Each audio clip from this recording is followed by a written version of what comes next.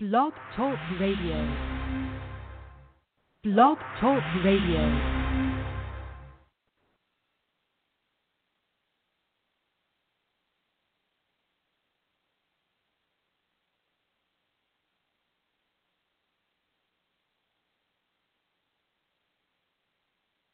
Blog Talk Radio.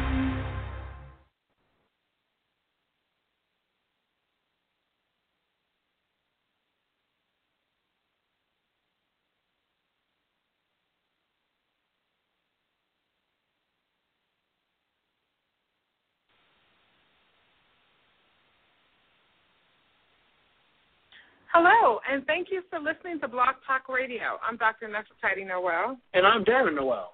We're here today to talk to you about depression and how depression can affect the different relationships you're in, whether it's a family relationship, a friendship, or any other type of relationship, a coworker relationship, that many people are affected by depression, especially this time of year. Not only this time of year, but especially this time of year with the sun going down earlier, people having less daylight hours.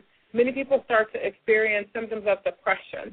And if you're in this position where you're feeling depressed or you're feeling some sadness or some different feelings, feel free to give our office a call, 630-428-2344, and try to make an appointment with a clinician, whether it's an in-office appointment or whether you do a virtual appointment. In addition, though, if you're feeling suicidal or homicidal or in a crisis situation, call 911 or go to your nearest emergency room and try to get as much help as possible. Great points, Dr. Well, because this is a very serious topic. I personally did not know how serious this was, but depression is a very serious situation. If you do need help, please reach out to get some help, okay? What I want to do is start off going through some of the symptoms and signs of depression, okay? Something you can look out for if you're either yourself is going through this or if you see a family member or friend showing some of these symptoms, it may be a watch out that that person or yourself may be depressed, okay? This is from an article from the Mayo Clinic about depression entitled Supporting a Family Member or a Friend. So some of the signs and symptoms of depression include feeling sad, down, or empty. They're losing interest in activities that they once found pleasure in. So you used to love softball, used to love basketball, but all of a sudden no interest in that, no interest in going skiing, whatever the case may be. That's sudden change, okay? Feeling hopeless, worthless, or helpless, things of that nature. Also, very, very irritable or restless. Someone who's normally pretty calm and even keeled, normally all of a sudden is very irritable, jumping, getting angry really quick, or things of that nature. Changes in appetite, or you're losing or gaining weight without a plan. All of a sudden you don't feel like eating. Wait a minute. You know, we used to always go out to lunch. I'm going to skip lunch today. I'll skip lunch tomorrow. No, that's not part of a weight loss plan or anything like that, but just loss of appetite. Someone who's sleeping poor or sleeping extended long length of time. Someone who, doesn't get out of bed. Come on, let's go. No, it's noon on a Saturday or Sunday. I'm going to stay in bed. These type of behaviors. Feeling tired or having less energy. Having persistent feeling of guilt. Just feeling very shameful. Oh, it's my fault here. Someone says, oh, I can't believe I did that. I can't believe, what's going on? Oh, it's just my fault. Crying, excessive crying a lot, things of that nature. Having trouble thinking, concentrating, or making decisions. A decreased capability in performance. They normally perform at a certain level. For whatever reason, they're making mistakes that they don't normally make, things of that nature. Having thoughts of suicide, okay? People talking about that, verbalizing that they want to kill themselves and things of that nature. And abusing alcohol or drugs, okay? These are all signs and symptoms of someone who is showing potentially being depressed. Okay, these are things we need to watch out for. Absolutely. Now, I do not encourage you to go around diagnosing people. Let me be really careful with that because some of the things, like if a person doesn't have an appetite for a day, it doesn't necessarily mean that they're depressed. But in general, when a clinician is diagnosing a person with this diagnosis, we've seen the behavior for an extended period of time. And but for you guys, if you're dealing with family members or relatives, and you know that a lot of people just use the word sad. But if you're seeing extreme cases of this, or even if just little changes going on, this may be a good show for you to listen to. This may be your opportunity to get involved and show some help. So lots of people wrote in and had some really serious questions. So we're going to start with the questions. And let me tell you, I'm a clinician, which means that I'm always going to err on the side of safety. I'm always going to tell you to do a safety check, go talk to somebody, go get some help, because a side effect of depression is suicide. So if a person completes a suicide, there's not any coming back from that, at least on this end of it. Like I can't wake anybody up from the dead. You can't do that. You can't make someone stop doing anything negative, but you can try to intercede when you see some of these dangerous signs. So one person said, I'm concerned about my best friend. We're both seniors in high school, and last week my best friend told me that she self-injured. She showed me her arms, and they look horrible. She made me swear not to tell, but I don't know what to do. If I tell, I know she won't ever speak to me again. That is a very, very good question, because I have a lot of young folks that come in with this concern that a friend tells you that they're self-injuring or that they're suicidal or that they're in some ways wanting to hurt themselves. Without going into a long lecture, I'm going to tell you that self-injury and suicidal behaviors are two separate issues. But I am going to say that in a situation where your friend is self-injuring is a sign of a loss of control, and that people are using self-injury in some instances to control the mood, to control their environment, to control some things about themselves. You are very right that you could possibly lose her friendship. However, if you do not tell someone what's going on, then this issue could progress, and then it could move to a place where the person's suicidal. So I am going to tell you that even though you swore to secrecy and you promised her that you wouldn't tell, that this is a dangerous enough situation that you have to alert somebody. So I'm going to tell you that you have two options. One, go to your parents and try to talk to them and ask them to help you approach her family. Or number two, tell a school counselor. Those are the two choices. So since you're a senior in high school, you can either go to the school counselor, one that you know, even if you've never met any of them, go in and say, listen, I don't know if this is an emergency or not, but this is what my friend is telling me. I'm really concerned about her, and can you help me? The second thing is to, if you don't do that, then the other option, you have both options, is to go to your parents or do both. If I were you, I'd probably go to your parents first and then also go to the school counselor the next time you're in school. Here's the situation. If she mistakenly is self-injuring and kills herself or hurts herself very badly, you would regret that much longer than knowing that you helped save a friend's life or that you helped her feel better. And we make all kind of promises when we're in high school about what we won't tell, what we won't say, what we won't do. But I'm going to encourage you to never make promises that to protect someone's dangerous secrets like self-injuring or suicide. Darren? No, I agree. I know it's a very challenging situation and emotionally for you as well. But I 100% agree with Dr. Noel. This person, you need to try and get some help. Absolutely.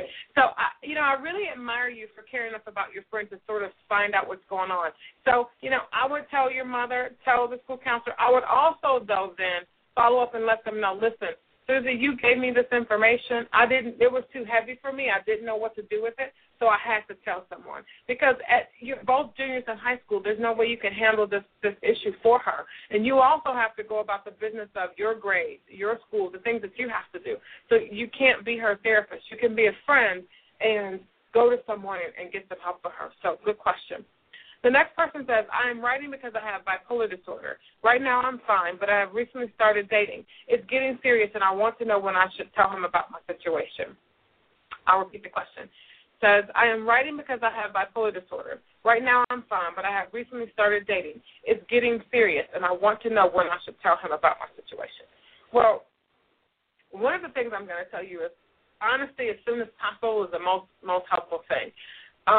You would rather know now if this person is going to stay with you with or without bipolar disorder than staying with him 6 months, 8 months to a year, and then finding out like a year into the time that you've invested in him that he can't stay with you because of the situation. So I'm going to say to really just have a conversation. I'm sure that you guys have talked about other things, past relationships, past problems in your life, and so this is a time where I would say, hey, I wanted to let you know, I am managing it very well. I mean, I'm assuming you're managing well because you're writing a question about it, but I'm managing very well. But here is kind of a concern I have. Let him know that you have bipolar disorder. Explain to him what that really means. A lot of people don't clearly have an understanding of what bipolar disorder is, and they think they know. And then talk to him about the ways that you're managing the situation.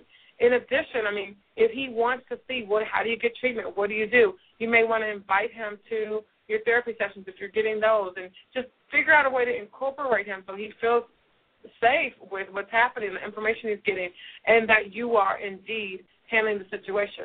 Also, it's important that, let's say you are in an argument and you're acting different. He can't figure out why.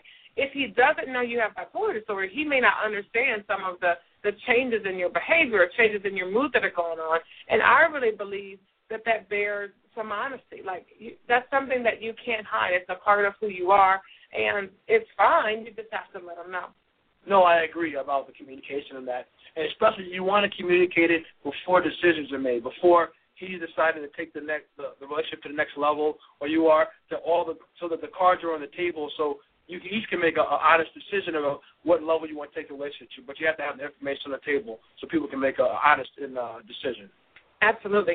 Also, I really relate mental illness, depression, bipolar disorder, things of that nature, to any other medical issue. If you had diabetes and he was baking you cakes every day, you would say, listen, I can't eat that. I'm on insulin. I'm a diabetic. I can't take it.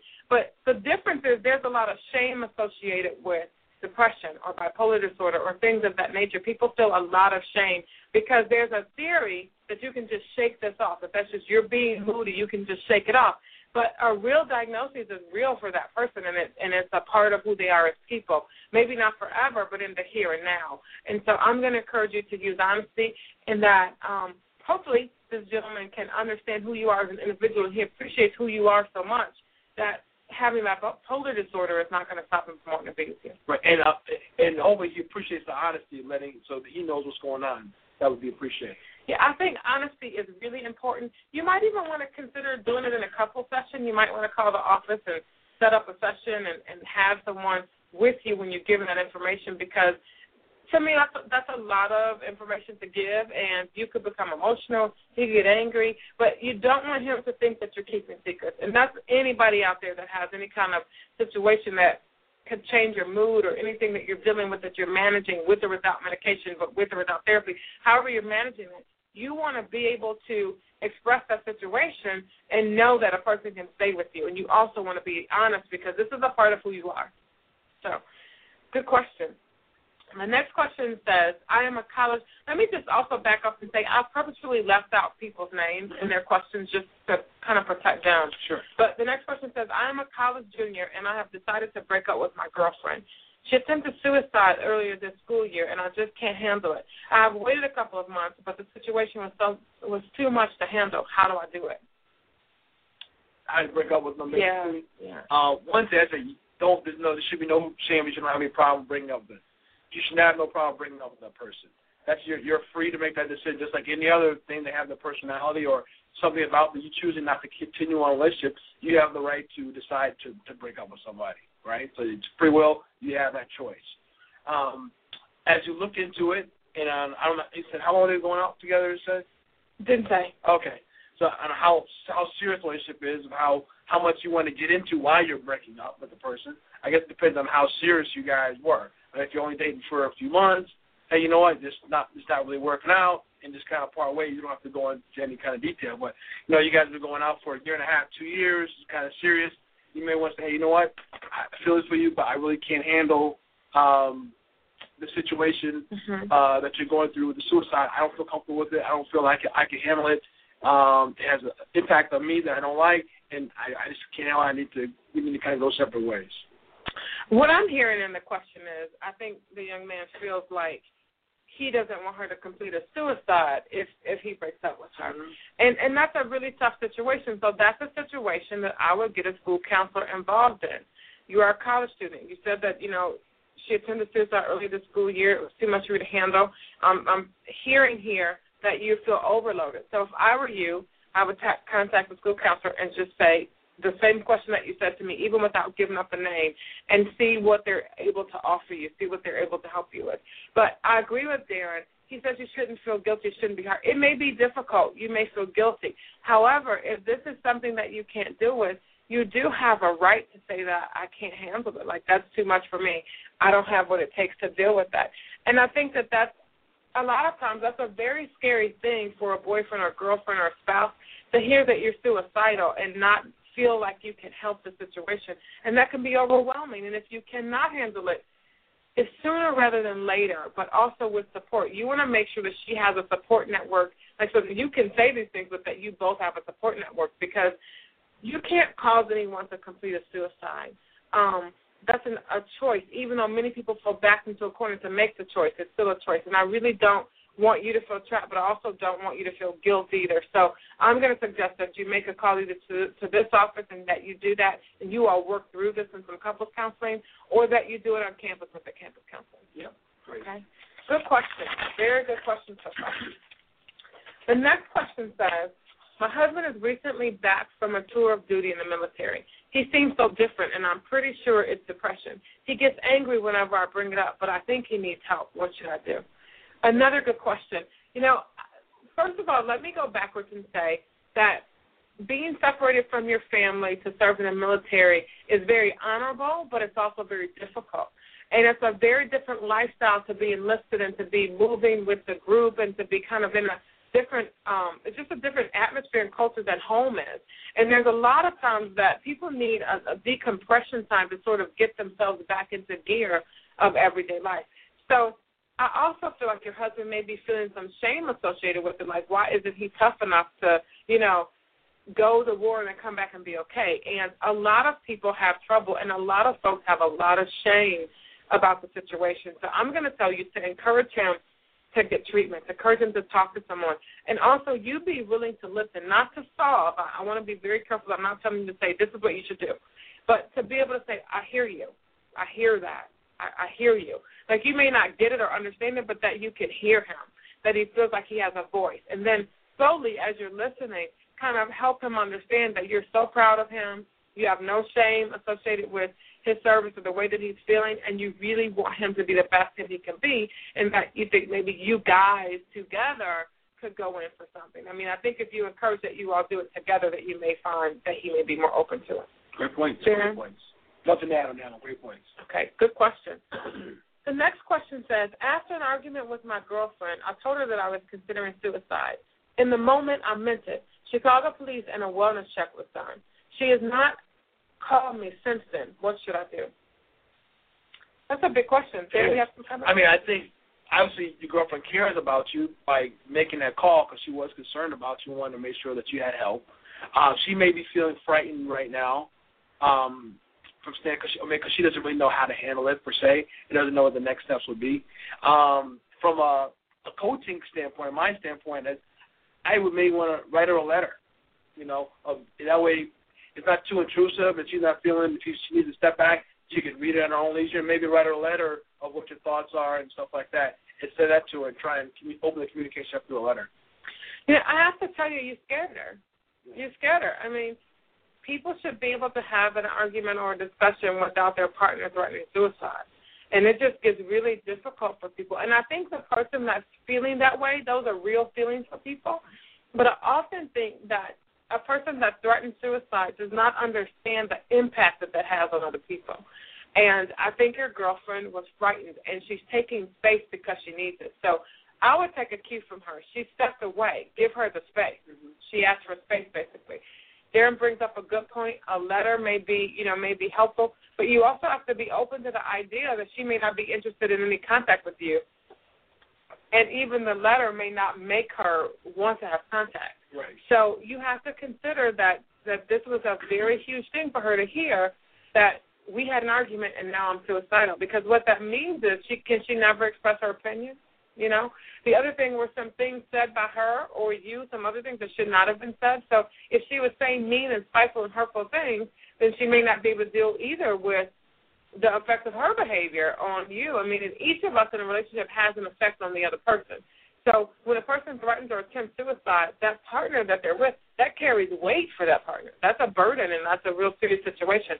I'm going to encourage you, even if your girlfriend doesn't talk to you again, I think the letter is a great idea, to seek some individual therapy for yourself, to call the office, if not this office, some office, and get some help for yourself, because people should be able to have discussions with you, and you, in some ways that could be viewed as emotional blackmail, that an argument is had, you're suicidal, and now she's feeling unsafe to express opinions and frightened. And we also, I mean, from what you wrote, I don't know what her background is. I don't know if someone completed suicide in her life, I don't know if she's felt suicidal at some point. I don't know how she's been affected in her past life by the comment that you're saying today. And so I feel like you have the right to express yourself, but you may want to choose a therapist to express yourself those particular issues with so that you can get some other tools to use.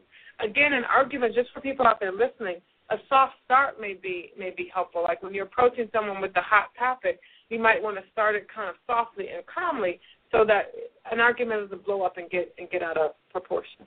What do you mean by that? In more detail, so a soft start? A soft start is a lot of times people argue and then they say to me, Dr. Noel, I was angry, so in the moment I said what I had to say. I said whatever I needed to say. But a soft start is more like saying, hey, D, I've got a concern about the way you cooked the hot dogs last night, for example. And is this a good time for us to talk about it? Rather than you burn the hot dogs again, I can't believe, rather than starting the conversation around that. So in an argument, a lot of times we have to learn how to keep ourselves calm. Right. And it's not okay to say just whatever in the heat of a moment. You really have to keep yourself. You really have to keep yourself under some type of control.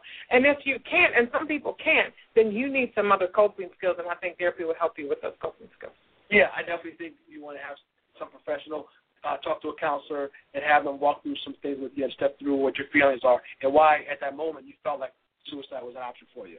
Absolutely. And I don't want people to get confused. I don't want people to think, well, you all are constantly saying on your show to have open communication, and then I said I was suicidal. Isn't that open and truthful communication? It may be, but you have to understand the effect that comment may have on another person. Yes. And we all have to be cognizant and mindful of how we are affecting other people when we're saying certain things. So good job, good question. The next question says, my grandmother is so sad and it's making me afraid. This is the first Thanksgiving without my grandfather. How do I show support? That's a great question, and that's something people go through can be very challenging. And I would think just showing love and your love to your grandmother, and also talking to your grandmother about how your grandfather impacted you and how much you loved him.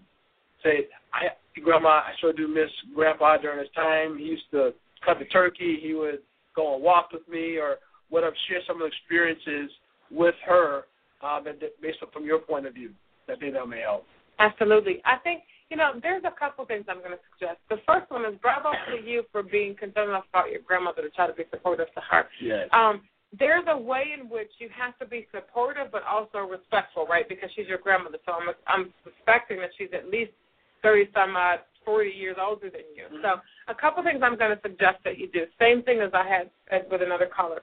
Be willing to listen. If she's reminiscing about Granddad, be there, listen, be a part of it, be in the moment with her.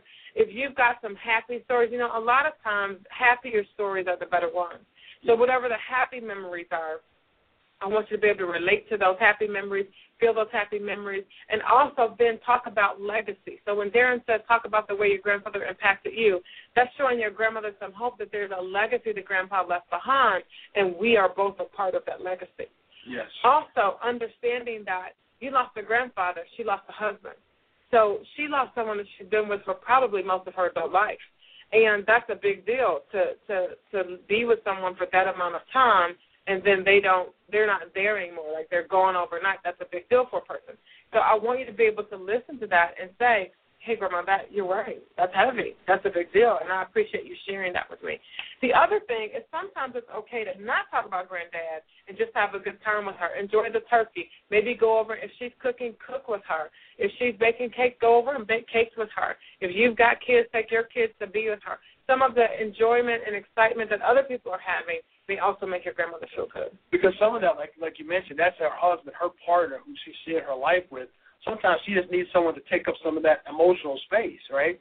Someone who's going to be there when she's cooking. Oh, you're kind of filling up that emotional gap of having another human being to talk to while I'm doing my cooking, or just be together while I'm sewing or things of that nature. So I would try and take some cues from your grandmother as well and kind of, see where she's coming from at that particular day. Because one day she may want to talk about it, and one day she may not want to talk about it. So kind of judge based on the feelings or feedback she's giving you which direction she wants to go that particular time when you're with her. Absolutely. You may also want to try to find a support group for your grandmother. I don't know if she's getting any help, if she's talking to anybody, but there are lots of grief counselors that work alongside a lot of the funeral homes. So you may want to call the funeral home that handled your grandfather's burial and see if they have any connections to grief counselors. We also have grief counselors here at Noel and Associates that are able and willing to work, with your grandmother. In addition, also realize that the loss of your grandfather also represents the loss of a generation for your grandmother. You are considerably younger than her, and when she sees her husband die, she's realizing that she's also getting close to the same thing in her own life, where she's getting older and those types of things. So, give some positive reinforcement when she's doing good and feeling good. Say, Grandma, I'm so excited. You seem so happy. When you're laughing and she's laughing, laugh with her together. If she wants to reminisce with her. Not a lot of pressure. I'm not suggesting you call tomorrow morning and go, hey, Grandma, are you still sad that Grandpa isn't here? I'm not suggesting that you do that. I'm suggesting, though, that when she is able and willing to talk about it, that you're there to talk about it as well.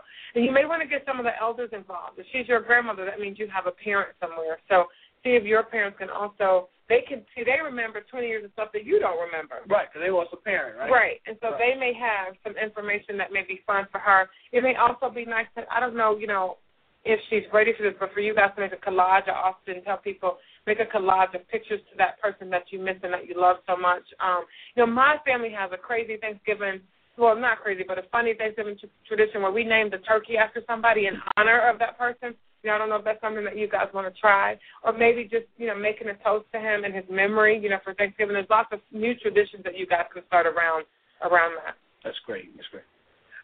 If we had time, I wanted to go back to the first question we had. I had a follow-up question on that if we had time. I wanted to save it to the end, make sure we got to everybody's questions at least. But going back to the first question, you see anything else on the last question? On that first question, it was about the person who had a best friend that they were concerned about. We recommend them talk to their parents and or a school counselor. Mm-hmm. At the end of that, you had a comment about you recommend them going back to their best friend and telling them that they told. Yes. Okay. So I just want to clarify that and just go into that a little deeper if we can. So you do recommend they go back and tell that best friend, hey, I did share this information. Yeah, if you're able to. I mean, if you're so brave enough and strong enough to do that, let me just say why. I wouldn't want your friend to get blindsided. Mm-hmm. Like, hey, Susie Q, come up to the front office, and then everybody sits down and shuts the door, and they're like, do you know why we're here? That's the kind of thing. So what you might want to do is to be sitting in the, maybe you should talk to your school counselor and see how they want to handle it. But you may want to be sitting there when they talk to the school counselor. You may want to take her with you to the school counselor and say, listen, I don't know what to do. Can we both go to the school counselor? You can come with me, but either way I'm going to go. You may want to say, listen, tell your mom and dad. If not, I'm going to have to talk to my mom or I'm going to have to talk to my school counselor. That's what I mean about informing that person. You don't want the person to get blindsided, like you said. Yeah, because you are friends. At the end of the day, you are friends. But even if you don't want to do that, if you don't want to notify them, you still really, really, for their safety and also for your emotional health, you don't want to be up late night saying, wondering about your friend and seeing, wondering what could happen. So for your own safety, but even for theirs too, you want to tell somebody what's going on, and then you also at some point, if you can sit with them if you want to or not, but you may also want to let them know that you've told someone. But you've really got to think about at the end of the day, if you were in the same situation, would you want help or not help? If your friend, to me, that sounds like a cry out for help, that they're crying out to get some help. I would agree with that absolutely, because guess what? People who don't tell people, those are people who don't want help, and they just go ahead and execute whatever the plan is. If they're mentioning it to somebody, even though they don't say they want help, that's really a call for help. I would say so. I would say as a clinician that's a call for help. Yeah. So, I'm going to tell you that there are lots of signs of depression. Not every person has every one of the signs, and a lot of the signs of depression are things that we can have in our lives for a day, for a week, for 2 weeks. But it's these long periods of time, and a lot of times after traumatic events. The other thing is somebody might have been struggling with depression for so long that you may no longer be seeing the signs of it because the whole time you knew them, they had a lack of motivation. They slept a lot. They ate a lot, whatever those signs are that you noticed. But you always want to err on the side of safety. That's what I want to tell you, that when there's a situation, you always want to err on the side of safety. So we've run out of time. I appreciate all the calls, all the questions that everybody had. We'll talk to you same time, same place next week. Have a great week. Bye. Bye-bye. You gotta be